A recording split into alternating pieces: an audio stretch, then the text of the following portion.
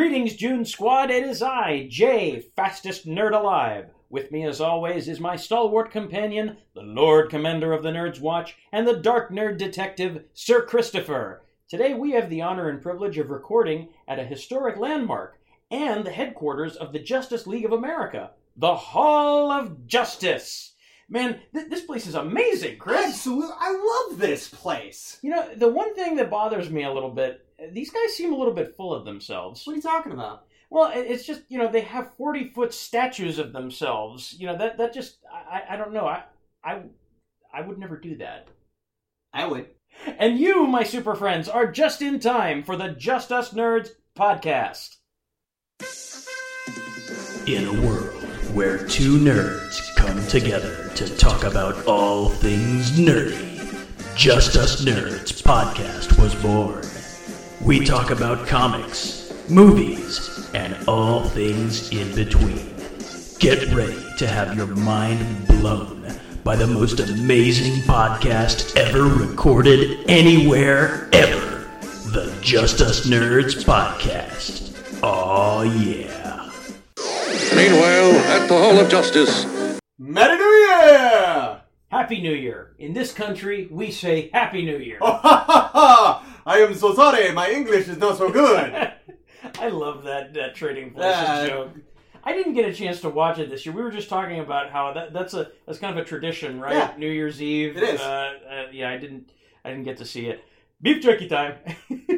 But anyway, Happy New Year, buddy. Happy New Year, man! Merry New Year, whatever the case may be. We survived another year. We did. We survived 2016. Thank God. Yeah. 2000. There were a lot of people who didn't, though. Oh my God! Yeah, 2016 was one of the most horrible years. We're actually going to talk about it a little bit later in the show. We lost a whole bunch of very talented people. Let's hope that 2017 bodes a little bit better. We got a lot of exciting things to talk about. I've been reading a bunch of comic books. Oh, same. We got comic books to talk about. We got some things to talk about in movie talk, and got some things to talk about in toy news. So let's jump right in. Let's go. What you been reading, man? I have been reading actually a shit ton of comics. Yeah, I know you were telling me, but a slowed, if you will. Oh, I like that. A shitload. Slowed. You just learned a new word today. So let me just start with. I wrote a lot of notes about. I've been reading a lot of Amazing Spider-Man. Yeah, you were talking about this when you seemed kind of excited. So let's talk about that. There's a big event going on right now in Amazing Spider-Man. Spider-Man's not guilty anymore? No, he's still guilty. Oh shit. I'm specifically going to be talking about issues 3 of Clone Conspiracy and issue 22 of The Amazing Spider-Man. Uh-huh. So this is going to contain spoilers, so if you haven't read either of those issues yet, you might want to skip ahead.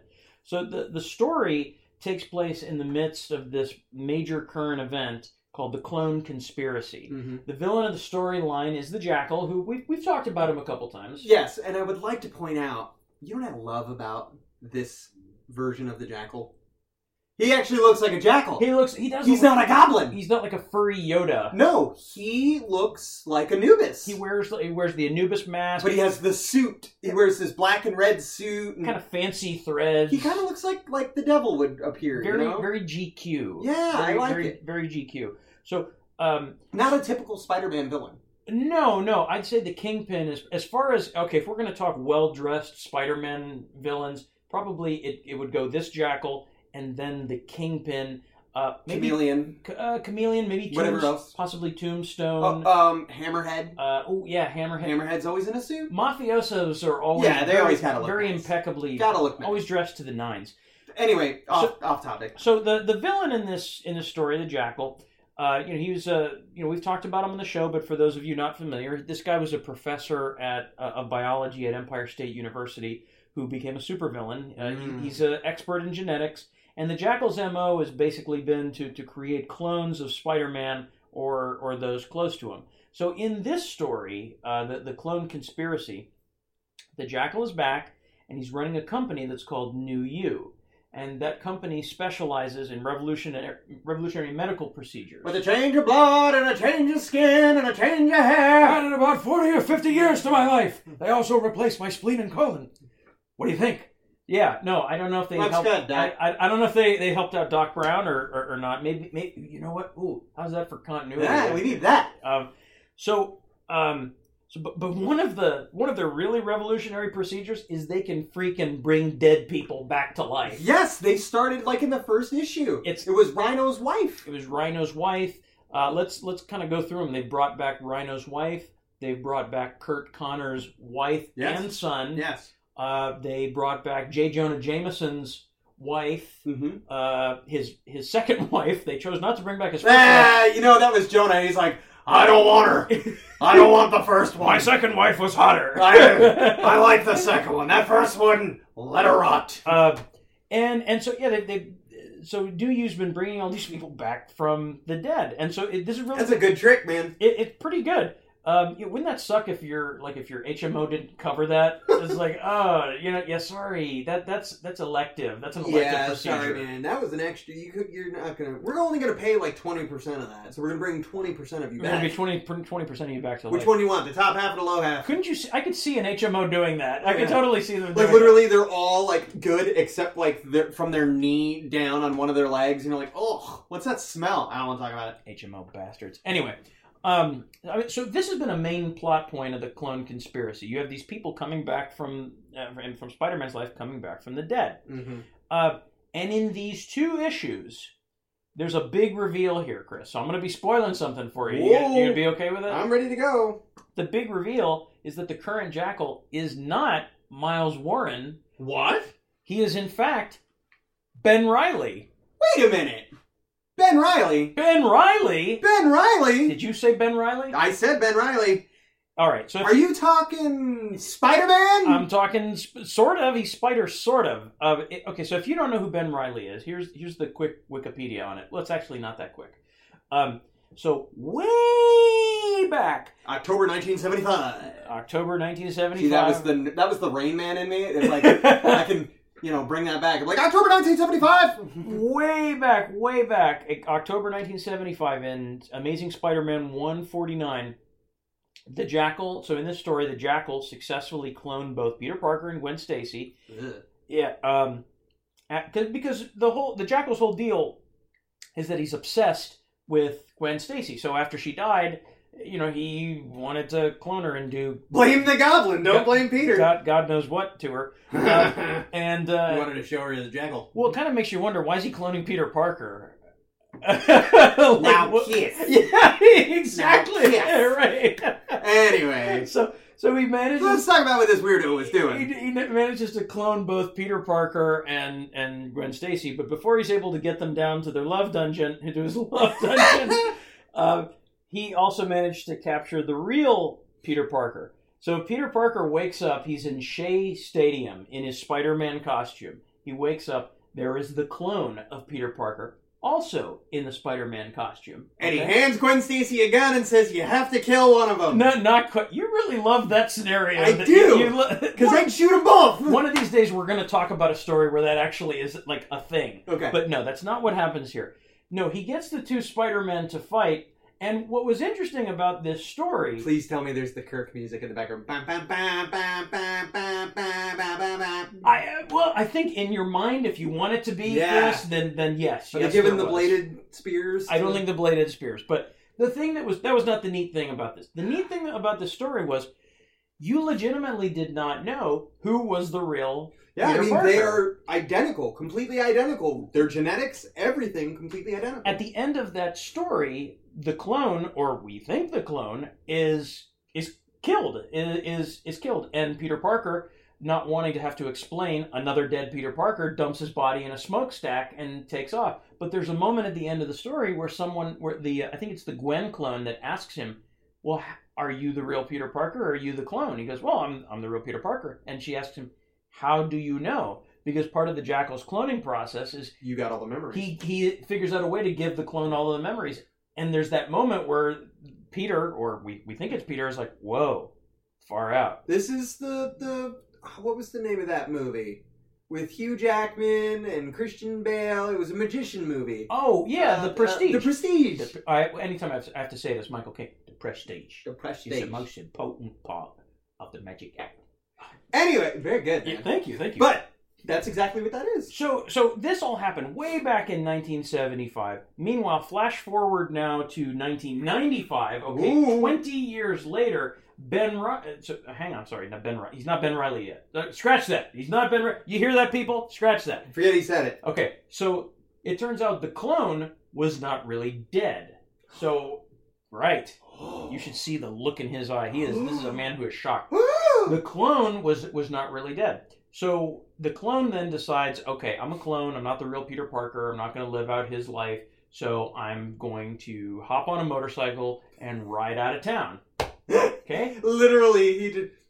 I'm a ride out of town. Really? He did the whole renegade Lorenzo Lamas. Just when you need him, he'll be there.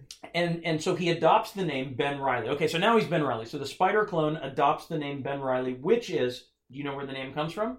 Well, Ben is Uncle Ben. It's Uncle Ben, and Riley, where do you think that name comes from? Famous second baseman Kevin Riley from the New York Yankees? You are very close. You are so close on this one. It is actually Aunt May's maiden name. You were like by a hair. You missed that one. God damn it. So he adopts the name Ben Riley, and then in 1995, we get our first Clone Saga. So that's where Ben Riley comes back into Spider-Man's life, and someone throws a monkey wrench into things by suggesting that Ben was the real Spider-Man all along, and that Peter was the clone. Yeah. And then we had this whole period of time where Peter, he rides off like Lorenzo Lamas with Mary Jane out of town and lets Ben become Spider-Man for a while. But then it turns out the whole thing was the machinations of the Green Goblin, and Peter was Peter the whole time, and Ben was Ben the whole time. And then, to make a long story short, Ben disintegrates and turns into dust. Huh. All right. See, you know what that was? They're like, how are we going to kill him? Well, he just, poof! He melts like a fart, like a fart in the wind. He's like the Wicked Witch of the West with a bucket. So yeah. So now you're almost caught up. So with these issues now, the clone conspiracy. Well, there's a lot of issues going on here, and we got issues. We got issues. The clone conspiracy number 3, Amazing Spider-Man 22, are recounting what happened. So, how do you feel about that? Well, first of all, because I got to ask you, because remember we had that problem during the Superman saga, because you were saying you had that issue of the retelling. Yeah. How do you feel about this? Because it's the retelling of the series. Well, they weren't retelling. Everything I just told you was not in the comic book. No. What they're doing is filling in the gaps. What happened between the moment that Ben Riley melts and how he becomes the Jackal now. So does that makes more... Do you like that better idea of how that was? Like, that made you want to read the originals? Did that make you... I'm not entirely sure how I feel about this, Chris. Because even for a comic book, it's bananas. So this is that crazy guy with like the conspiracy theory on his wall with all the pieces and the red yarn, and they're all attaching all over the room and it's going all over the place. And it's kind of entertaining to watch, but you're also kind of like disturbed at the same time. That's a little bit what this is. I believe that term's called train wreck.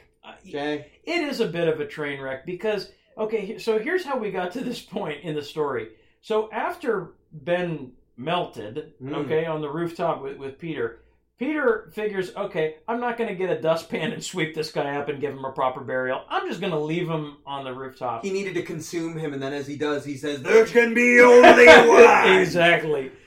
So, apparently, to be fair to Peter, I think during the time it was in the middle of a fight with the Green Goblin, so that can't be helped.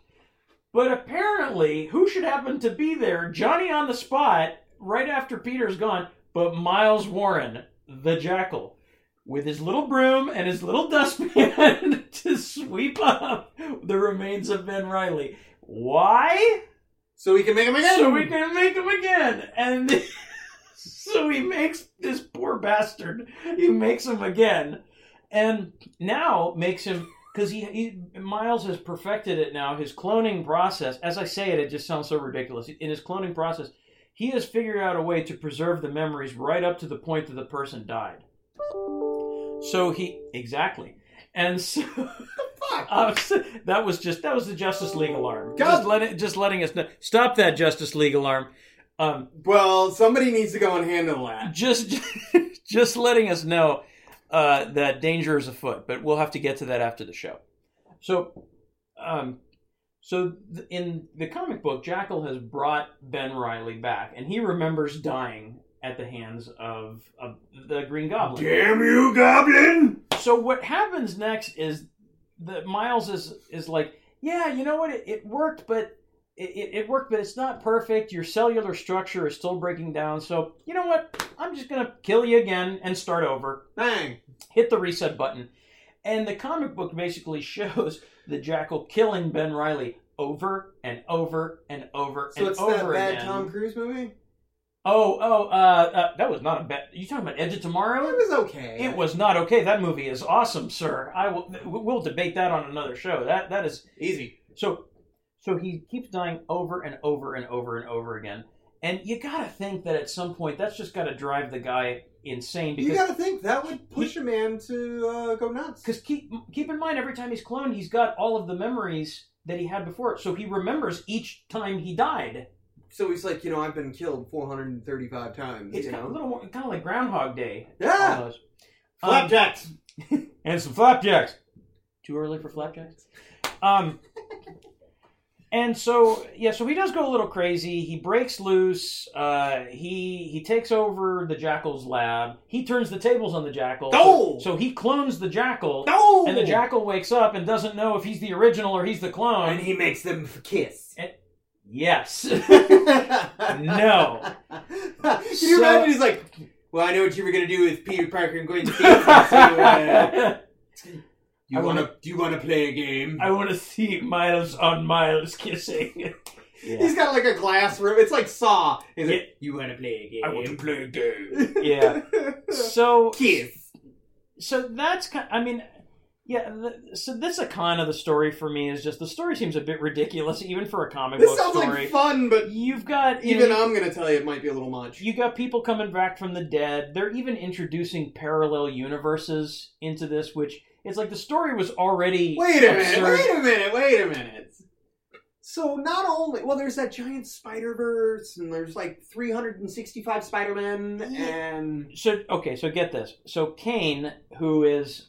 Again, if you don't know, Kane was the Jackal's first attempt at cloning Spider-Man, but failed attempt because his cellular structure breaks down also, yet it somehow makes him stronger and faster than Spider-Man. I know, right? So he's been enlisted by the Weaver. The Weaver is this sort of guardian of the multiverse. Right. Remember the Weaver. You remember the Weaver. Dream Weaver. I believe it. Exactly. Yeah, that one. I want to see it like I'm telling you, man. Comic books need soundtracks. Exactly, like that. It's like in the movies, man. Who did that? Who did this? I don't remember. But anyway, okay. He walks in. The Weaver enlists Kane to prevent this catastrophe from unfolding in the Marvel 616 universe. Yeah, the catastrophe. So in these parallel universes, every time New You. Okay, which is the Jackal, a.k.a. Ben Reilly's company. Yes. And Parker Industries, yes. Okay, which is Peter's company. Yes. Which I find it interesting that you have Peter and his clone, both with their own companies. Kind of interesting. But in the parallel universes, every time they work together, the shit just hits the fan. Nothing works right. Zombies are in the streets, infecting others, consuming human flesh, human sacrifices, dogs and cats living together, mass hysteria! Yeah, exactly. So Kane is tasked with preventing the New You with joining with Parker Industries. Now, Chris, if you're like me and you're not completely lost, you might be asking yourself, well, why would Parker Industries ever partner with New You? He's the bad guy. Every other universe wants to, so apparently they're gonna bound to anyway. What is the thing you love to call Spider-Man? The Man of Guilt? The Man of Guilt. Mr. Guilt. I actually thought Mr. Guilty. You usually call him Mr. Guilty. I do, but he's Mr. Guilty. Why does he feel so guilty? Because he's sad about everything. What was the very first thing, though, he felt sad about? That he didn't help Uncle Ben. Uncle Ben. So what do you think Ben Reilly is offering Peter? He'll bring back Uncle Ben. That he's going to bring back Uncle Ben. And that's the thing that's going to get the But two here's of the them problem, to work then. together. So he's going to bring back Uncle Ben, but he's only going to Uncle Ben for like 3 days because then Uncle Ben's going to go poof and turn into a dustpan. Well, here's the thing. Ben Reilly, somehow, I don't know how, but he's perfected Miles Warren's cloning process. But yet his Spider-Man shit still don't work. What do you mean his Spider-Man shit don't You work? said that the other one, they kept going poof and he kept killing him. Well, because Miles couldn't figure out how to perfect the cloning process. But Ben did. Oh, okay. Sorry. See, this comic book has already lost me. Really confusing. Do you remember how in the comic book, every person that the Jackal has brought back to life, he gives them a prescription of pills that they have to take. That's what they have to take to stay alive. The pills are a way to prevent the degradation of their cellular structure. The The decomposition, if you will. So here's where we're left at the end of the issue 22 of Amazing Well, Spider-Man. I got an issue here, but keep going. Ben Reilly, a.k.a. the new Jackal, has said to Peter Parker, Ooh, I like that name. we can bring back Uncle Ben. We can, in effect... There was a period of time in Spider-Man where Peter Parker was saying, while I'm around, nobody dies. And Ben Reilly is saying, we can make that possible. We can make that possible. We can correct all the mistakes of the past if you just work with me. And the last line of the comic book is Peter Parker's like, I'm listening. So that's where they leave it. So how do I feel about this? Like I said, the story seems a bit ridiculous. Like I said, it sounds like a good premise, but it sounds to me like Marvel is trying way too hard to try to compete with DC. And it sounds to me they're like, well, let's just do this! And you're like... It's like almost like they had a dartboard with a lot of different things on it, and they were throwing... All right, let's see. We got But the thing was... clones, parallel universe... The problem was they didn't even throw the darts one at a time, James. They literally took them all and went, ah! All right, the vice president, and an alien, and S&M sex. There you go. That There's was- your headline for next week. I don't know if you get what that reference was from. Spider-Man movie. No. Did you ever see the movie? It was from the movie Blank Man. Did you ever? Yes, I did. No, yes. Jason Alexander plays the editor, Yes. and he's Which is a J. Jonah Jameson ripoff. and he's an editor of this tabloid, and they're trying to come up with a headline, so he's throwing darts at a board. So it does seem a bit like Marvel's just kind of like throwing a Do you handful know of what darts. It sounds like to me like they tried and it failed. It sounds to me like the classic prodigal son, because DC did that with Jason Todd, Yes. and they brought Jason back, Yes. and it worked well. They tried to do it here. Although I will say that I think that Marvel, if you want to talk about the best bringing back from the dead story, I It'd will be say Bucky. Yeah, I agree. Bucky, I would say Bucky. I hate when they bring people back from the dead. I agree. But I think Bucky is the exception. I think that Those I are the love how two. I'm telling you. Bucky and Jason Todd. Okay. But my thing is, you know, they were like, well, people really bought stuff when we brought this guy back, you know, and It's like a marketing tool. They want to sell toys. yeah, I mean, you know. Here's what I like about this. Okay. And first of all, I like Ben Reilly as being used as a villain. No, I agree. I think it's kind of cool that we have a good Spider-Man and an evil Spider-Man. Well, I think he's being set up almost like an Ozymandias Yes. sort of bad guy. Whereas He's- the only way for me to keep the world safe is to cleanse it. He's not a wah ha ha ha ha No. sort of bad guy. He believes he's doing the right thing. Correct. And he's actually so compelling. Yeah, but then again, most villains always believe they're doing the correct thing. Dr. Doom, Mr. Freeze, a lot of them believe that they're doing, you know, the correct work. They believe that this is what the world needs. I'm not Mr. Freeze. I don't know about Mr. Freeze. Well, he pretty he's much just wants to be a Cold, prick. and- vengeful prick. But Yeah, the thing yeah. is, he says, you know, people are going to suffer. But what I'm saying, though, people are going to suffer. I don't know about that.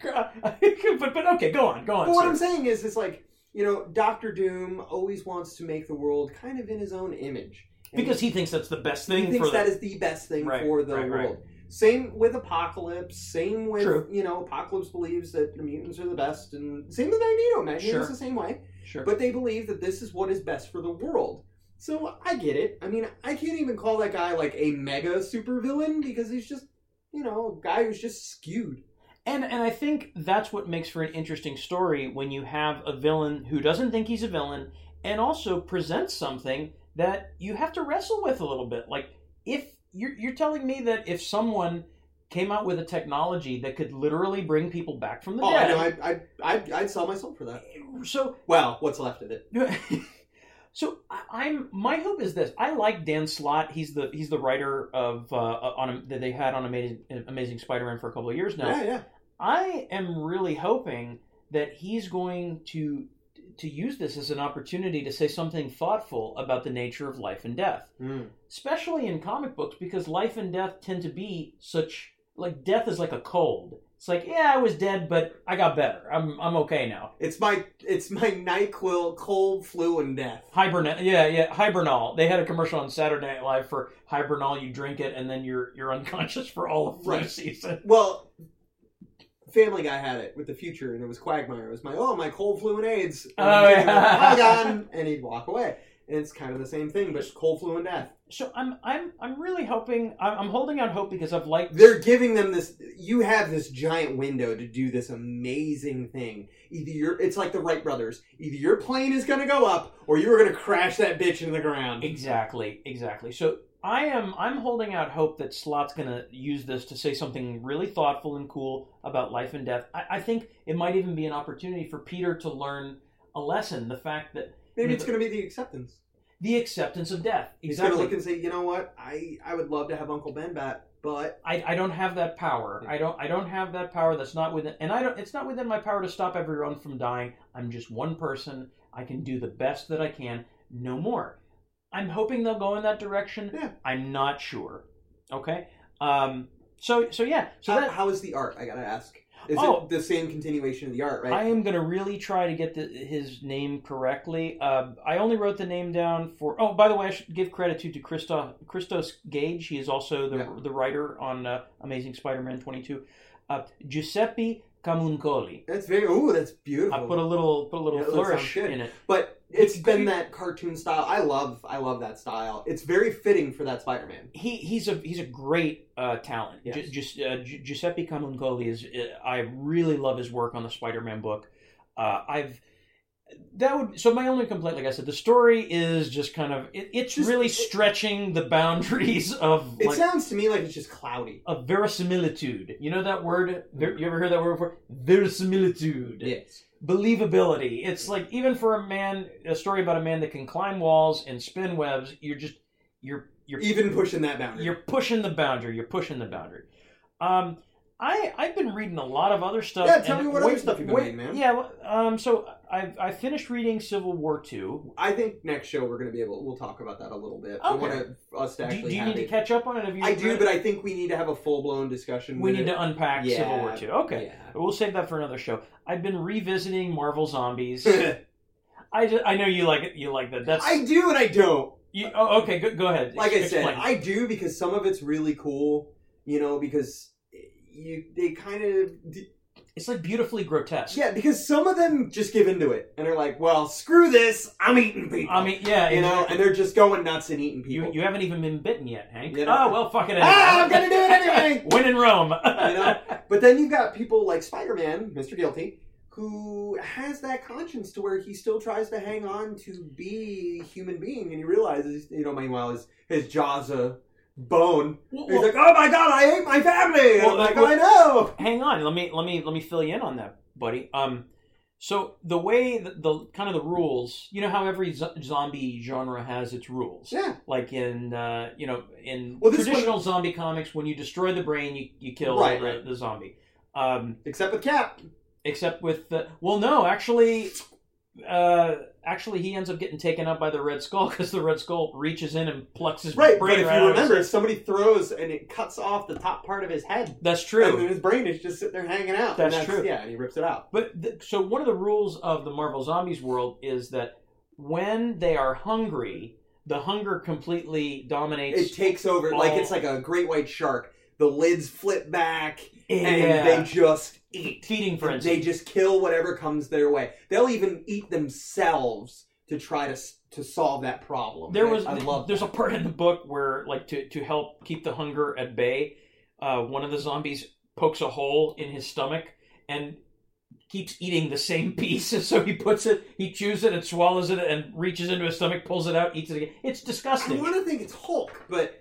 No. It was it was Hulk. It was Hulk. It was Hulk, right? Because when he turns back into Bruce Banner, He's like, his stomach explodes. Yeah.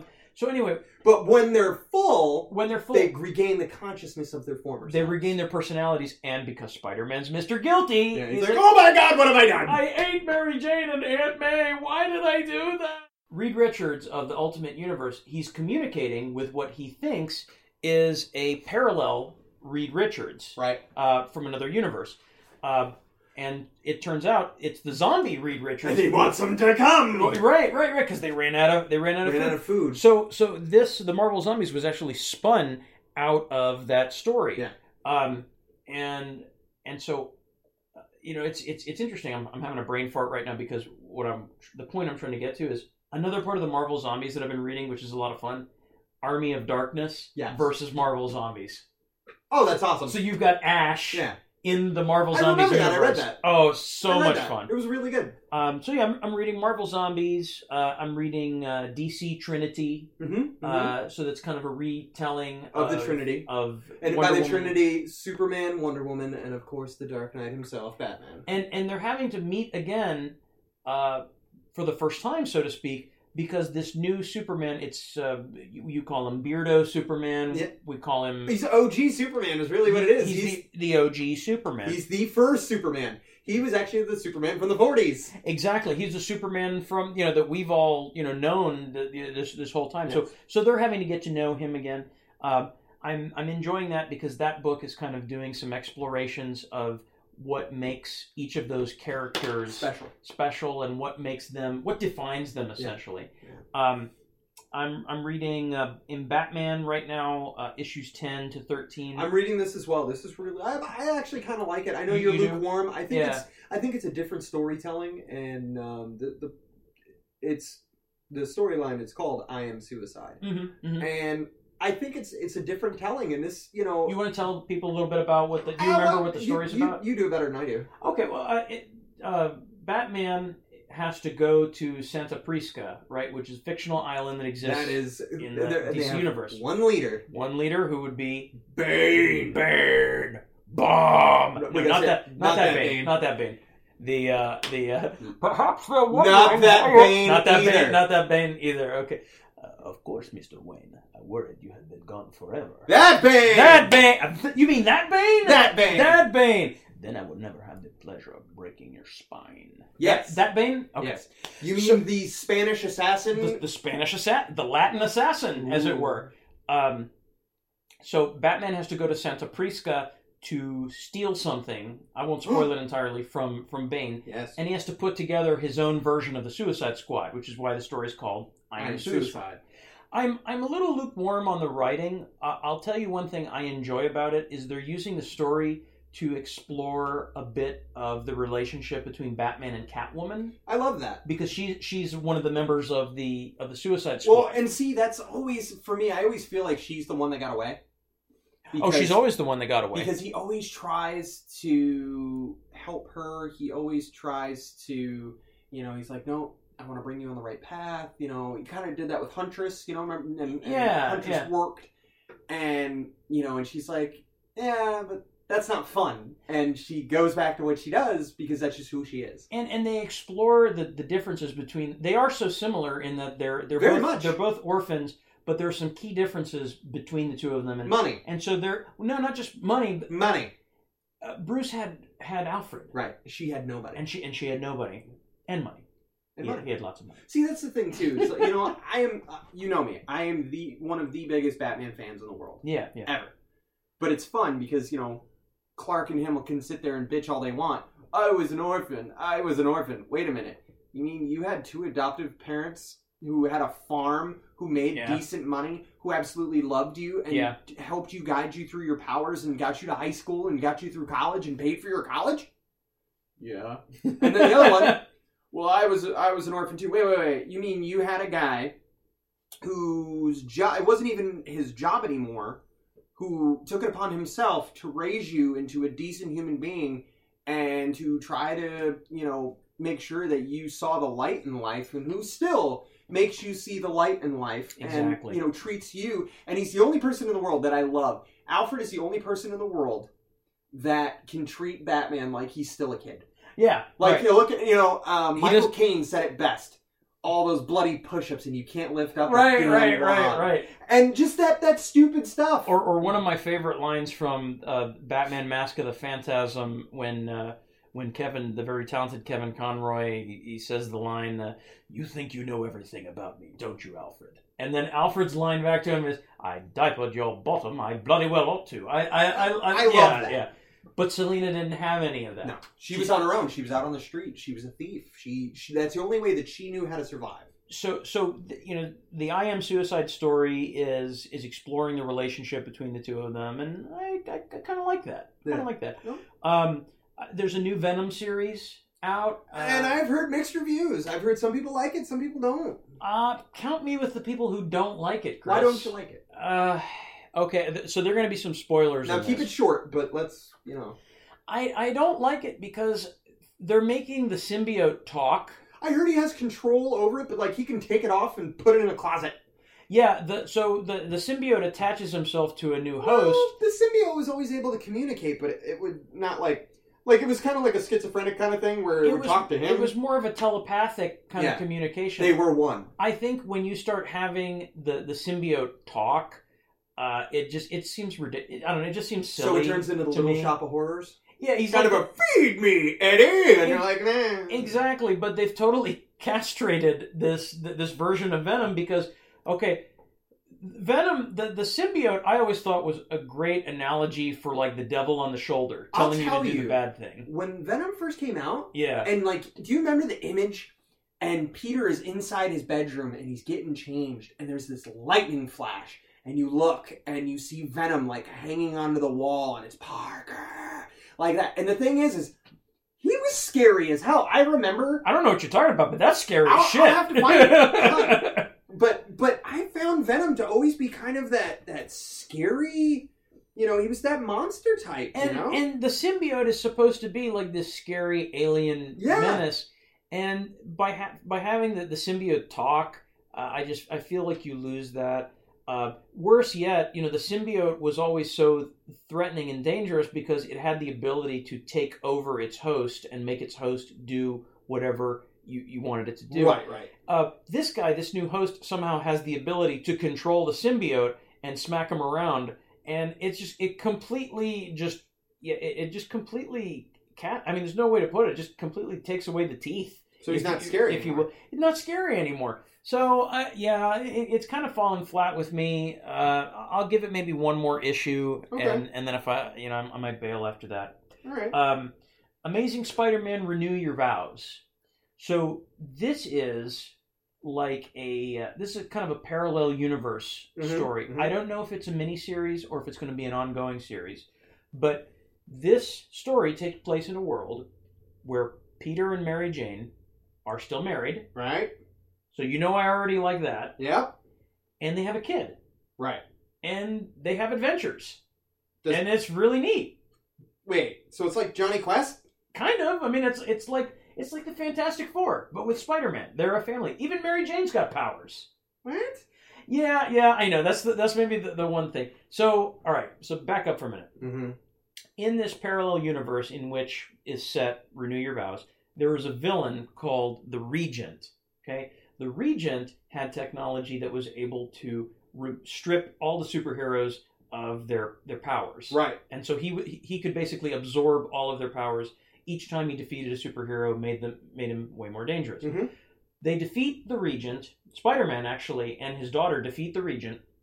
And partially with the help of Mary Jane, because Mary Jane got her hands on one of the Regent's suits, right, which gives her powers.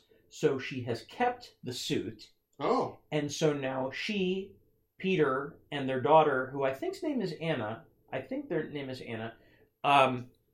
they all basically are a superhero family. Oh. Because in this world, I think there aren't very many superheroes left. So I can hear people, the kind of collective groan about, oh my God, Mary Jane's got powers. I'll grant you that. I'm not a big fan of when they give traditionally non-superhero non-powered characters powers. Yeah, but I know. You know how I feel about One More Day. I think getting rid of Spider-Man's marriage in the comic books was one of the biggest missteps in history. This seems like they're trying to make up for it. They're trying to satisfy people like me, and I appreciate that, Marvel. I appreciate you throwing me a bone. So, depending on how things go with the clone conspiracy, if I don't like the way that's going, I may stick with this book. This may be my Spider-Man book. Okay. So I'm reading that. There's a new Avengers book out. Yeah, I've seen it. I haven't had a chance to read it yet. It's so this is an Avengers book that has Spider-Man. So he's a member of. I love team books that include Spider-Man. I do too. I like the idea of it because they have so many different stories to tell, and you kind of, it's endless.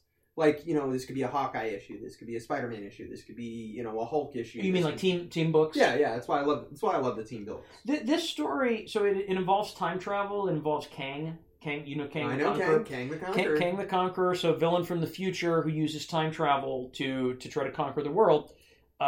He looks like a He-Man action figure. He looks a little like a He-Man action figure. So actually, Vision. So the Avenger Vision, in order to in sort of almost like a Terminator play. Go ahead, talk. I want to do it. Okay. All right. In a move to neutralize the villain known as I can't concentrate while you're doing that. That is King. He actually travels back in time to abduct Baby Kang to stop him from turning into Kang. And so when the other versions, the future versions of Kang, learn of this, they get pissed off. And so they go and beat the shit out of Vision and are like, where is Baby Kang? Wait, who beat the shit out of him? The future versions of Kang. Okay, because here's my thing though. This stuff is so absurd. But that very possibly so absurd. Vision thinks he's doing what's for the greater good. Right. Isn't that a bad thing? Doesn't it kind of make him a villain? It kind of does. See what I'm saying? It's kind of messed up, actually. It's like, you know what? No, what gives you the right to go and do that? So yeah, and this really puts the Avengers in jeopardy now, because what does Kang do? He's like, oh, you're going to go kidnap me? I'm taking the babies. No, no, I'm going to kill the baby. He's going back and killing the Avengers before... Well, that's not fair. Steve can't run. He's got polio. That's right. It's not fair. So who is the one Avenger left to try to save the day? Hercules. Ugh. I know, right? So yeah. Hercules. Oh, Hercules. God. You know what's crazy, too, is like, that is a name that you haven't heard since 1976. I know, right? For a good reason. I know. They're bringing him back, man. They're bringing him back. Does he still have the beard and, like, the bands? He's got the beard, but he's wearing, like, a... Remember that goofy suit? He's wearing, like, a quasi, like, Olympian/future suit. It's... yeah. Okay, but if you remember, he, too, looked like a He-Man action figure. He looked more like a He-Man action figure than I think even Kang did. And that's saying something. So, yeah, I'm okay with this. I'm kind of lukewarm on it. I'm reading, of course, Escape from New York. I love this series. Escape from New York meets Big Trouble in Little China. Yes, it is so cool. This is also just ridiculous. I'm telling you, I want the world to rip open, and I want Stargate to be involved. I want Tango and Cash. How about Soldier? Yes! Bird on a Wire. I mean, I want all of these. You want all Kurt Russell. I want all of these Kurt Russells. Oh, wait, I think Bird on a Wire was Mel Gibson. Close enough. Well, let's throw him in there, too. Close enough. So I'm reading that. Invincible Iron Man. Yes. So this is Riri Williams. So this is the end of Tony and the beginning of Riri Williams. So now in the Marvel... And what is her name now? Iron what? Ironheart. She sounds like a Care Bear. She does sound like a Care Bear. Good call. I didn't even think about that. Isn't that the name of the bad guy from the Care Bears? It might have been. Hold on, keep talking. Maybe it was Iron Lung. No, that was... No, hold on. Okay. Anyway, talk about the comic. Well, they're doing something interesting with Iron Man. No, his name now. was Darkheart. Darkheart. Close enough. You might as fucking well be. You were pretty close there. They're doing something interesting with Iron Man now. So you realize there are two Iron Men in the Marvel Universe. There's Riri Williams and Dr. Doom. You realize Dr. Doom is putting on... I have not seen that yet. He's putting on the Iron Man armor Man, everybody can get a hold of that. Norman Osborn got a hold of it. He's getting a hold of it. You would think Tony Stark would have better security. You'd lock that shit down. Yeah. But, of course, if anyone's going to have the intelligence to build or to have that suit, it's going to be Victor. It's Victor Von Doom. Absolutely. Because the man is probably one of he's the smartest people in the Marvel universe. Reed Richards level intellect, definitely Tony Stark. Yeah. They're kind of using a cheat, so to speak, in that Tony Stark is in the book, but it's not Tony Stark. Okay. Tony Stark created an AI, a Jarvis, if you will, of himself. So Riri Williams is Ironheart, and she has Tony Stark in her head, so to speak. Like that? That's Iron Doom. Yeah. I like Iron Doom. I think he's pretty cool. So I'll tell you, Invincible Iron Man is written by the very talented Brian Michael Bendis. Oh yeah. And I really just enjoy his writing. Mm-hmm. I like the development of Riri as a character. They're having good use of flashback in this story. It's kind of a neat origin story. I'm excited to see where it goes. So this is one of those books that I think I may stay with for a while. No, I agree. Like I said, I'm really interested with this one. So, especially when you bring that on. To me, that's fantastic. The list goes on, but I'm looking at the time. We got to move things along. So yeah, let's go. Why don't we talk about something that you read recently? Well, just a reread, actually. I've actually had an actual comic book in my hand for the past couple weeks, so... You're not killing the industry. Good for you. Well, killing trees, but not the industry. All right. I started rereading... well, if it was on recycled paper... who knows? Then you're good. But I started rereading New Frontier. Great book. The classic by Darwin Cook. And I will tell you that this is probably my top 3 favorite storylines. If you're not familiar, I highly suggest it, and I would say go out to your local comic shop or Comixology or wherever you want and grab it. Make sure you get volumes 1 and 2 because there are 2 different volumes. But this takes the classic golden age superheroes and puts them in an actual scenario going through. Like in the beginning of it, they're going through the Korean War.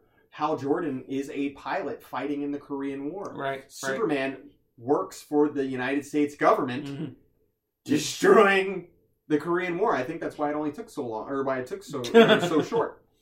And then a metaphysical being is found within the Earth and is known as the Center. And the Center is able to control people's minds, able to kind of take them over, and it wants to conquer the world. Kind of a new villain, too. Yes. This was we've never really seen it. Created specifically for this story. Yeah. And what's kind of weird, he infects certain people to do his bidding. Mm-hmm. Like, one of the people he infects is a children's storybook writer and artist. Mm-hmm. I forget the guy's name, but it is comparable to Dr. Seuss. Like, literally, you see, like, a version of the Cat in the Hat hanging there, and, like, all his books and everything, and you can tell it's, like, the wuzzle that wasn't, and stuff like that. And it writes about the Center. And what does it do at the end?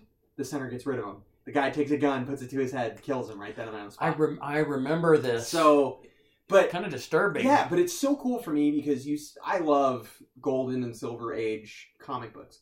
So I was thinking it starts kind of in the Golden Age and then it goes into the Silver Age. Yeah. Because Batman, you see 2 different suits. Like at first... he's the original with the black bat, and he doesn't have the purple gloves, but, the big kind of almost big pointy ears. Devil horns, ears. And there was a kid who was kidnapped because a cult who was worshiping the Center was trying to sacrifice the child. And they go in there, and they're trying to save everybody. Well, actually, it's John Jones who's recently come to Earth, and he's now taken the persona of the detective, and he's had one of his hunches, and I use my little quotes because he's telepathically, he knows where everybody's going. Right. So they go in, and they end up taking care of all these people, and Batman goes to grab this kid because the kid was tied up and hung on the wall, and the kid starts screaming. And he's like, no, get away. And he's trying to kick him, and he's like, get away from the boy, you're scaring him. He's scared of him, And he picks him up. Well, later on in the Silver Age, Superman asks him, he goes, he sees Robin, you know, and it's really cool because Robin looks at me and goes, "Wow, you do know him," like that. And he goes, "Don't you have homework to do?" Like that. And he's like, and he like storms off or whatever. Right. And Superman looks at him and he goes, because Batman's in a different suit. He's now. in a different suit, and he's in the Dick Sprang style, you know, with the front faceplate, and he looks friendlier. He's got the eyebrows, and he says to him, and he looks, he goes, "What's with the new look?" And he What's goes, with the eyebrows? he goes, "What's with the new look?" And he says, he goes, "My intention was to scare criminals, not children." So I love that. That's a great moment. Like I said, you know what? I'm sorry. Go ahead. One of my favorite moments in that book is the and exchange. I think you're going to talk about it because I actually want to bring that up. It is my favorite quote in that entire book. Between Batman and Martian Manhunter. Now this is after he's gone through the center, because what happens is they had like the candle vigil, and somebody's like knocks over a candle and catches this giant curtain on fire. And John, of course, just turns into a moth. He's scared, but he drops to his knees and he's kind of like mesmerized. He's stuck. Right. So Bruce has already learned. He's figured it out. He knows. He's got his number. And he says the line. He says, "Go ahead, you do it." He goes, "Just so you know, I've spent almost $1 million for a green meteorite that'll take out the man from Metropolis. I only need a penny for a matchbook for you." I love that line. Love that line. That is such a Batman line. Because he lets him know. He's like, "Listen," he says, "I believe your intentions are true. Yeah, I believe you're trying to help." He says, "But make no notice." You know, he's like, "Don't take my kindness for weakness. I will drop a Martian." Yeah, he was like, "I will drop you." You know? I love that. I love it. One of my favorite, such a Batman move. Yes. So, but it is such a great story, and you get to see, like, this is when Hal gets his powers, and it's kind of an origin story for a lot of people. For him. For him, Flash just as recent, like, he's been a superhero for a little while, but he's still trying to get the hang of it, and he actually quits because the government is banning masks. And kind of shades of Watchmen. Kind of, because actually what you see, shades of Watchmen, you actually see, like, the Justice Society, like, walking away from everybody, and everybody's throwing stuff at them and don't want them around. I gotta read this. So, yeah, this is probably, like I said, it's my top 3. This is, you know, like, right up there with you know, my favorite stuff. I was gonna say, what else is what's in your top 3? For me, I want to say, they're actually both Batman stories. One of them is called the Shaman series. I absolutely loved the Shaman series. It was a very brief stint in the 80s. And it talks about how Bruce developed more of the Batman character. But also, it also comes in this, is Batman really the real person, or is Bruce Wayne the mask? You know? And it delves into this kind of psychological aspect of it. It is a great series. I have it. I'll let you borrow it. Okay. And then the other one is Batman Year One. I've read it 100 times. I can read it 100 times more. Sure. But yeah. Okay. So I highly recommend it. If you guys haven't read it, you know, it is a great read. It's a long read, though. It is a very long read. Get a big tall cup of coffee, hot cocoa or something. Yeah. It is. It's a long read, but it is so cool. And it's also cool because you get to see heroes that you don't really see that often. You see Adam Strange. Adam Strange is involved in it. Adam Strange is actually in Arkham Asylum because they think he's nuts. Because he says he's an alien. He's talking about the center. Adam Strange, he tells them, "Oh, I'm from the future, and I jump through a time loop, and because I jump on a beam of light," and people look at him like, "This dude's fucking nuts." So they lock him in Arkham. So he's crazy. I wonder if there's any relation between him and Stephen Strange. I don't know. Maybe they're cousins, twins, lost at birth. Another one you get to see are the Blackhawks.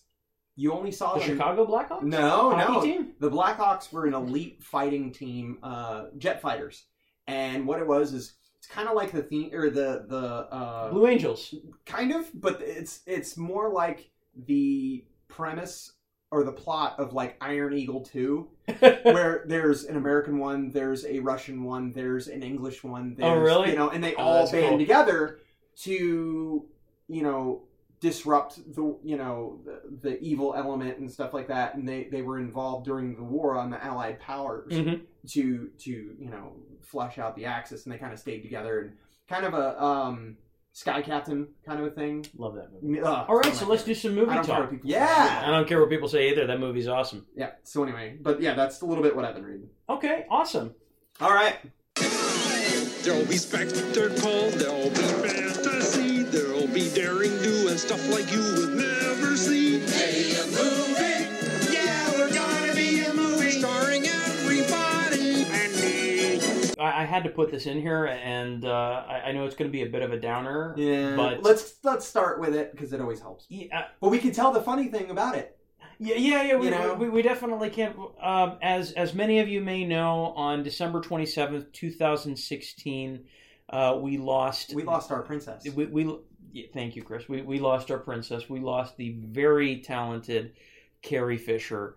I didn't think we could really do this show. You know, we say we're the show about comics, movies, and all things in between. And we're a show about, where we talk about science fiction, and this was just something that we couldn't ignore. Carrie Fisher was an incredibly talented, she was Princess Leia to many of us, but beyond that, she was an actor, she was a writer, she was a comedian, she was a mental health. Very funny. She's extremely funny, and if you have not seen any of Carrie Fisher's stand-up one-woman show, there's actually one up on HBO right now called Wishful Drinking. It's hilarious, very funny and talented woman. Another thing too that really makes her near and dear to my heart is she was a mental health activist. Yes. She struggled for many years with bipolar disorder, with substance abuse, and when you see her talk about it, Chris, the thing that's inspiring is she was like just out in the open with it. Oh yeah. The thing that's so destructive about mental illness is people are often so they want to keep it in secrecy. They don't want to talk about it. Yeah. And that is the worst thing you could do for someone who is depressed, for someone struggling with addiction. Just to keep isolated is the worst thing you can do. And Carrie Fisher was a great model for, I think, of how to be. Being out in the open and just saying, look, this is me, this is how I am, world. Yes, I have this problem. You don't like it, suck it. I mean, right. So I have to say, it's not often when a celebrity dies that I pause and really reflect on it. Yeah, it's one of those, you kind of look at it and you're like, oh my God, this person has been in my life for so long. We grew up with her. Yeah. Yeah. This is going to sound ridiculous. I don't know, maybe not to you, but maybe to other people. But my whole concept, this sounds ridiculous to say, my whole concept of like how to find a woman, yes, yeah. The whole concept, the template, if you will, was the Han Solo Princess Leia relationship. Oh, that's so funny. That is so funny. So I have to say this to you, Carrie Fisher, if you're out there, I love you. And you may not have even known, but we all loved you. Absolutely. And we will all miss you. No, it's great. Anything else you want to say, Chris? Yeah, there was three things actually that I wanted to say about this. Like I said, she was the first like standalone female character that was, you know what, I don't need anybody to save me. I can handle my own. Like if you look, they're like, you're going the wrong way. She goes, fine, we'll follow you, that kind of thing. She can handle her own. Well said. And, one of the things that I absolutely loved was John Boyega put a photo, I think it was on his Twitter, and it was her and Mark Hamill, of course. And it's him with his scruffy beard, and he's in his Jedi robes, and they're sitting in these chairs, and they're just smiling, and they're like all goofy, and like she's leaning over, and he's leaning on top of her, and they're just all cuddled up, and I love that, and it was such a heartbreaking thing to find out that they had done that, that she had passed away, and she was supposed to be in these other Star Wars movies because she's a general now. She's General Leia. I mean, but she'll always be a princess to us. Absolutely. Right? Well, and the other thing too, one of the things that she was lucky enough, and something that she was most proud of, if you guys don't know, in The Force Awakens, her daughter is actually in that movie. Oh, really? Her daughter. I didn't know that. Yeah, I can actually show you. She does this brief cameo when they're doing the they're talking about the plan, the end plan. Remember where they're all like always, they're all sitting there and they got the holographic thing and they're all talking about their battle plans. And she helped her. She walks up to her and she kind of gives her mom kind of like, she walks past her and she does this nod to her mother. Because she has long hair and she puts them up in the buns. Oh, I never That's noticed. her daughter. I never noticed that before. So, that I know is she's happy to do cool. that. Now, another, really, this tells you her sense of humor, Carrie Fisher's sense of humor. Now, we all know, like you said, she had mental illness and she was like, yeah, guess what? I have it. Deal with it. Right. One of the things that she had gotten was an oversized pill. But it was a Prozac pill. An oversized Prozac pill. And I guess it wasn't even one of her wishes. Her son, it was her brother, said, I know she would have liked this. They put her ashes in the Prozac pill. It's an urn, right? Right. It's an urn shaped like a giant Prozac pill. So it's very fitting. Oh my goodness. Very fitting, and it's her sense of humor. Funny. I'm currently reading a book, and I'll recommend it to all of you if you haven't read it. It was the last book that she wrote. It was called The Princess Diarist, and you might find it interesting, Chris, because it's a collection of her memoirs of when she was auditioning in the original Star Wars. Yeah, see? And she tells all of these really great stories, and she's just got such great wit, and that comes out in the story. So anyway, Carrie Fisher. We will miss you, but you will live on with us through film and through our remembrances. Right. Moving on. Just kind of last piece of movie talk. There have been a lot of announcements recently about Justice League. Yes. I've posted a couple on the Facebook page, stuff that we've seen, And I know I haven't been very active lately on the Facebook page. You've been busy, you have a kid, you have life. Yeah, I apologize for that. My son, don't worry, guys, I'm here for you. My son sometimes demands a lot of my attention, so yeah, that's why there's two of us. We can tag team. Every once in a while, I gotta tag out, and Chris that's what it is. Tags in. One of the things that I wanted to talk about that they briefly talked with, they released this new image, and it's Cyborg leading the team into battle. Now you have this beautiful, actually high-definition image of this CGI Cyborg, plus Wonder Woman's on the side, Flash, Aquaman. You can kind of see, you can tell he's there, but he just looks like a Viking holding a pitchfork. I think, looking at this picture, Affleck is taller. He's the tallest one there. He's taller than Momoa. Affleck is a tall dude. People don't realize he is a tall dude. He's like 6'4".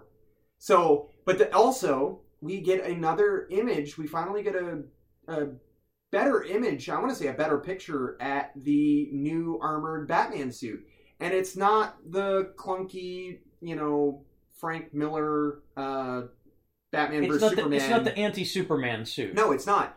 This one looks more reminiscent of the Arkham Knight films. It does. And you notice, I'm noticing this. He's got the goggles. He's got goggles, kind of shades of Night Owl. Yes, almost. Don't get me started. I know a bunch of people who were bitching about that, and I know, people who would put that on, and that's all they would talk about. And it drove me insane when somebody did it. So, yes, he's wearing goggles, but I think it's only going to be... goggles, they do nothing! Yeah, I think it's only going to be, somebody who... I think that's only going to be a very brief moment.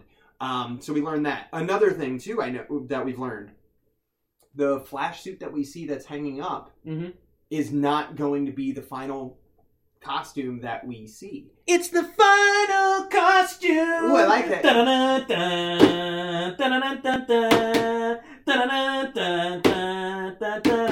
Sorry. Anyway, so it's not going to be the final costume, but what I think is going to happen is, if you want to compare these to the Avengers, Flash is our Spider-Man. Yeah. Because he starts out with this crummy suit that he kind of puts together. Someone's like, well, you're kind of funny looking. And it's either going to be made by Cyborg or it's going to be made by Batman. I can see Batman saying that. You're kind of funny looking. You're kind of funny looking.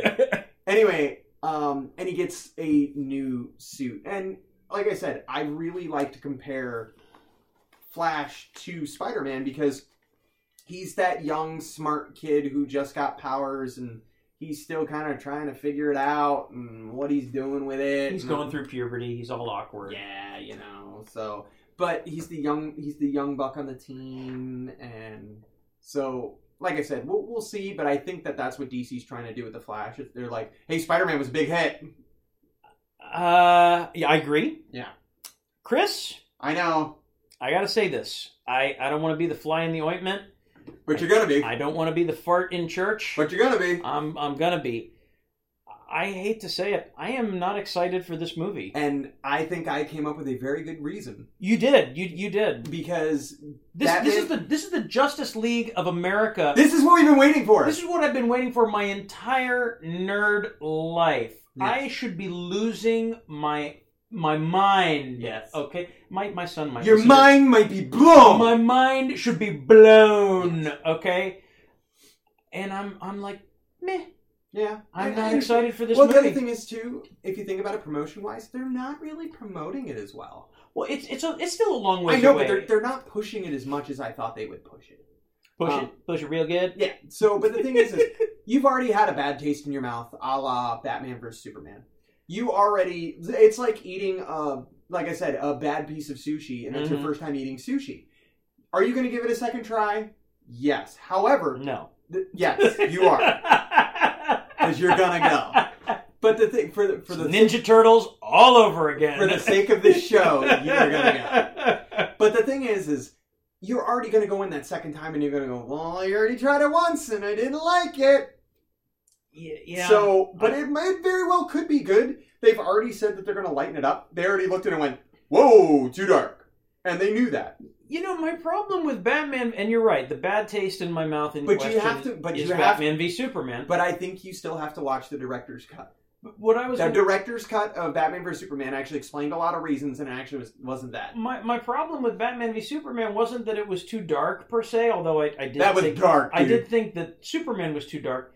It was the storytelling was just very, very poor, and the dialogue was very poor. Now, true, I haven't seen the unlimited cut. Yeah. Maybe that might change my mind. I've heard some people say that. I don't think it'll make you say that it was the greatest movie ever, but I think you'll go, okay, it'll go from a 65 to a 70. I mean, it was Batman and Superman on the screen at the same time. Again, I should have been losing my mind. Okay, you know what? And I always like to compare it. Do you know what it reminds me of? It was the first time you saw two superheroes team up on the same thing, and it was in the Avengers movie. And it was when Captain America is fighting Loki and Iron Man shows up. And when those two look at each other, he says, Captain, Mr. Stark, I lost my mind. Exactly. You lost your mind. Exactly. And you were hoping for that. And I was. know we were. But I wanted that. It's not. Didn't get it. Didn't get it. I am more excited actually for Patty Jenkins' Wonder Woman with Gal Gadot. I am too, because it's going to be a period piece. We do like those. But I'm telling you, we at least got to give it a try. We at least got to look at it and see where it's going to go. Now, I've heard some really stupid things about this movie, and I'm praying to God that they're not true. Oh, no. They're saying that Batman is going to have a vehicle, and it is called the Spider, and it is literally a moving spider, like out of Wild Wild West. Oh, this damn thing is going to climb tunnels and do all this kind of stuff. And that is the rumor. God. I'm praying to God that they don't. Because I'm looking at it and I'm like, it's like the Spider-Mobile all over again, you know, where it climbs up the walls and it does like that kind of stuff. And but at least that makes some sense. I know. Because he's Spider-Man. I know. Oh, God. Okay. But. All right. But that's a rumor. All right. Sure. All right. Let's move. Let's move along. Yeah. Let's do some toy talk. Okay. Where does it get those wonderful toys? Let's broaden our minds. Lawrence? I had to put this in here, Chris. This is hilarious. You're a fan of the Aliens franchise. I love these movies. You love Aliens, right? We quote it all the time on the show. Game over, man. Game over, right? I mean, we love the Aliens movies. So, it makes me very happy to announce that we're getting a new figure. Well, it's not really even a figure. It's like a replica. It's a collectible. So, this went up recently on Big Bad Toy Store. It's a replica, right, of the Aliens M56 smart gun. So the one that Vasquez is The holding. huge big gun that was put together with Tinker Toys. The huge big gun. It's about 48 inches long, I think. That's what she said. That's what she said. And so it's a large replica. There's a picture of it up on Big Bad Toy Store if you want to check it out. We've got it up right now. We're looking at it. It's pretty slick. Chris, yeah. this too can be yours for the low price of, are you ready? Yeah. $1,199.99. Jesus Christ! Seriously? What?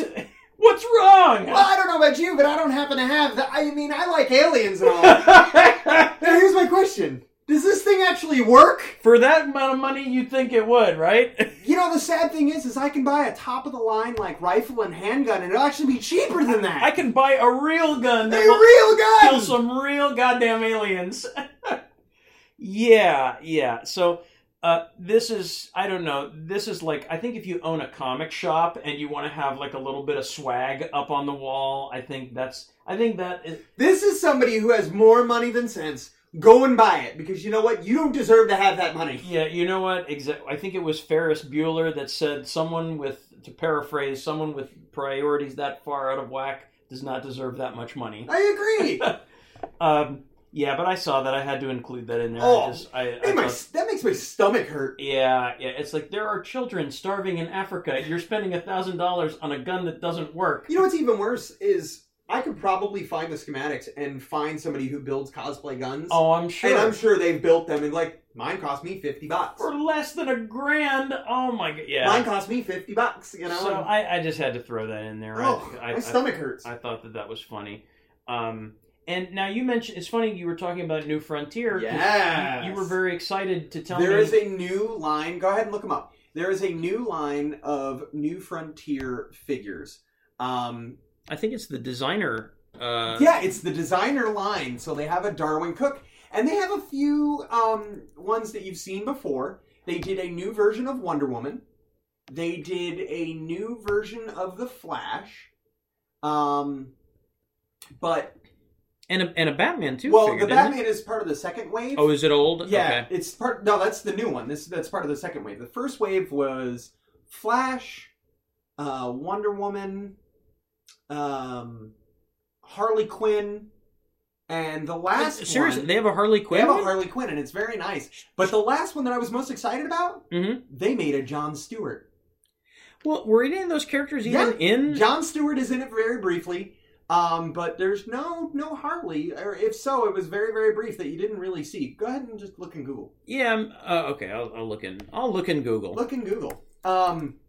So this designer line, and the new series that just came out, one of them that included was Batman. Now, if you remember talking about the story, this is the first appearance of Batman in the story. This is the Golden Age Batman with the big ears, and it looks so cool. And it was so cool to the point where I had to buy it. So, yep, see, there's the Harley. Here we go. Yeah. Go look on images. I want you to be able to actually... Sure. Oh, and a Catwoman, I forgot. The Catwoman's pretty nice. So, look at that. I absolutely love these figures. You know, people will ask me often, my wife in particular, why do you collect so many action figures? Why, if you have a Batman, why do you need more than one Batman? And these figures answer, for me anyway, they answer that question. These are 3D renderings. Of my favorite comic book. Yeah. You have a particular artist that you like. If you like Darwin Cook, this is a 3D rendering now look at of Wave his work. 2. Wave 2, okay. Oh, keep going. There. You got a Supergirl.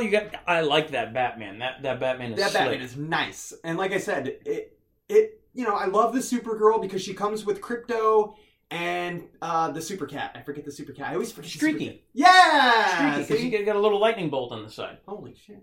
Right? I just went uber nerd. Woo! Uber nerd! Yeah, these are some great looking figures. But that's why, Well, even better. How much do you think these figures are? Oh, well, I don't know. I would imagine like somewhere like $11 billion. No, I mean, depending on where you find it. $1,199.99? No, it is not. It's a low price. Our friends at VR Comics are selling it for $23. That's not bad. $23 a figure. That's really now, good. of course, if you really want to do some hunting and some dealing, you can go online, and I'm sure you can find it for cheaper. But $23 for a figure like that, that's not terrible. And folks, we got to support our brick and mortar stores. I like to buy off of Big Bad Toy Store as much as the next guy, but if we want our comic book stores to stay open, you gotta give them your money. Yeah, you need to show up and bring money. Bring money. So bring money. If you're in the Vieira area, we want you to stop by and see our friends at Vieira Comics. Right. If you're in Orlando, we want you to go and see Mike's Comics. Absolutely. No, I like those. Those are good. So I think they're up on Big Bad Toy Store. I couldn't find them, so I did a Google search. No, I'm sure they are there. Like I said, that's not where I saw them. Do you want to talk real quick? Do you want to talk about that Wolverine?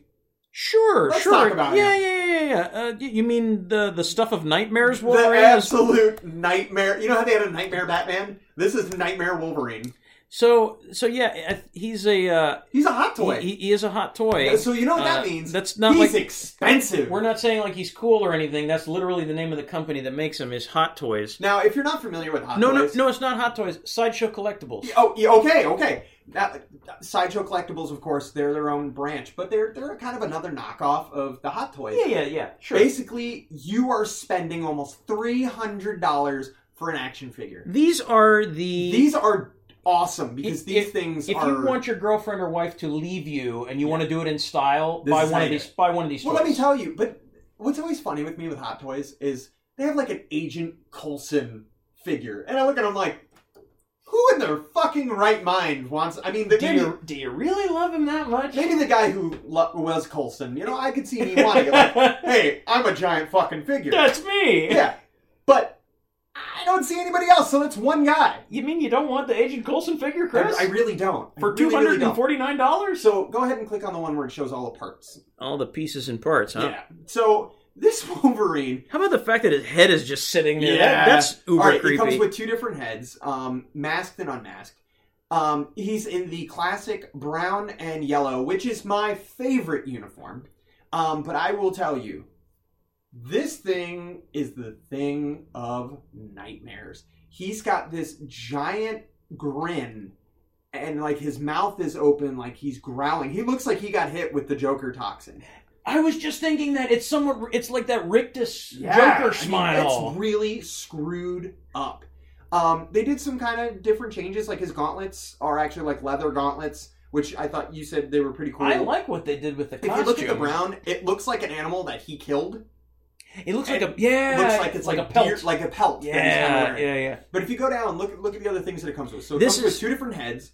It comes with a cloth fabric mask that the unmasked head, you can put it around it, so it looks like he took it off and put it around. Yeah. This one actually comes with different biceps and arms, so the arms don't move.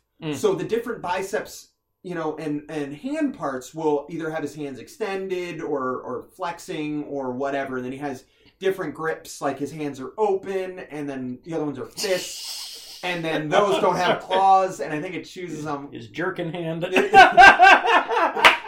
That's a fist, buddy. So, you don't have the ninja sword in there. Did you ever notice every Wolverine figure comes with a ninja sword? He's a ninja. He's a samurai. He's a samurai. He's a samurai. You gotta get it right. Yeah. But for this, I'm not spending the low price of $249.99 for me to wake up and have this fucker staring me in the face. Oh my god, no, it's creepy. I'm gonna buy this for your child, and I'm gonna put it in the bedroom. Oh no way, man. No, yeah, then I'll call you up at 2 a.m. Come and get your Batman when he starts crying. Guess what? Come and get your Wolverine. The mighty Atom is up again. Thanks a lot, Uncle Chris. Yeah, you're gonna have to put me on Skype. Put him to bed. Right? Yeah, I'm with you. So it's a nice looking. It's a beautiful figure. It's very detailed. I mean, it's very frightening though. But I'm not. You know what? It was funny when I first saw that. It was the first thing out of my mouth. I was like, "Is this a Frank Miller?" Because Frank Miller always does like that. He tries to. You know what? Maybe Chris. Maybe that because Frank Miller does have those kind of expressions. I don't know, but it even said it was like his face is in a berserker rage face, and I'm looking at it, I'm like, I don't like it. That's the face of a man that is fighting with a bowel movement. That's what that face is. He is just not happy. All right. So, come on, buddy. Show that turd who's boss. Just bite down and give him hell. Give him hell. All right, guys. Well, we're about out of time for our way show. out of time. Way out of time. Listen, do you have thoughts about what we've said today? Do you have opinions about any of the topics we've talked about? Also, Jay and Chris, Toy Bounty Hunters, we're still here. Do you have a toy that you're trying to find? We want to help you track it down. We'll find it for 10, but we'll catch them and kill them for 20. High five. I love that. So, yeah, contact us. You can send us an email at justusnerdspc, that's PC as in podcast, at gmail.com. Send us a message on Facebook. Send us a message on our SoundCloud. Send us a message or picture on Instagram. Instagram. Or send us a message on YouTube. Whatever your persuasion happens to be. We got some big things planned for 2017. We hope to have our many guests. Many guests. I think probably we talked about our next show being having the very talented Jim Fern possibly for the next show. That's not locked. I like to throw my hat over the wall. It's like, all right, I'm not going to throw my hat over, but we're going to have Jim Fern and Stan Lee and Kevin Conroy. You literally just threw like a closet over the wall, not just your hat. Bro. On the next show, or I will eat my hat. I'll bring the barbecue sauce. Anyway. So yeah, we have some, and also Jamie Engel. We want to have Jamie Engel on the show this year. So we expect to have even more guests this year than last year. Very excited for sophomore year. Jumping ahead, dude. Jumping ahead, yeah. So yeah, stay tuned. I'm thinking probably the frequency of the show might change from weekly to bi-weekly. I mean, that's just with me being a dad now. Depends on what we're doing. Yeah, we might be busy. We have stuff. We have things. Okay, we're very important. Actually, believe people. it or not, this podcast is making us very busy. That's one thing that I love. Incredibly busy. So, we hope you'll be there with us. But unfortunately, that is all the time we have for this, our first episode of Season 2 of the Just Us Nerds podcast. We gotta take off because the Legion of Doom isn't gonna kick its own ass. I'll call us a ride. We hope you'll join us next time for our continuing conversation on comics, movies, and all things in between. Bye-bye and take care.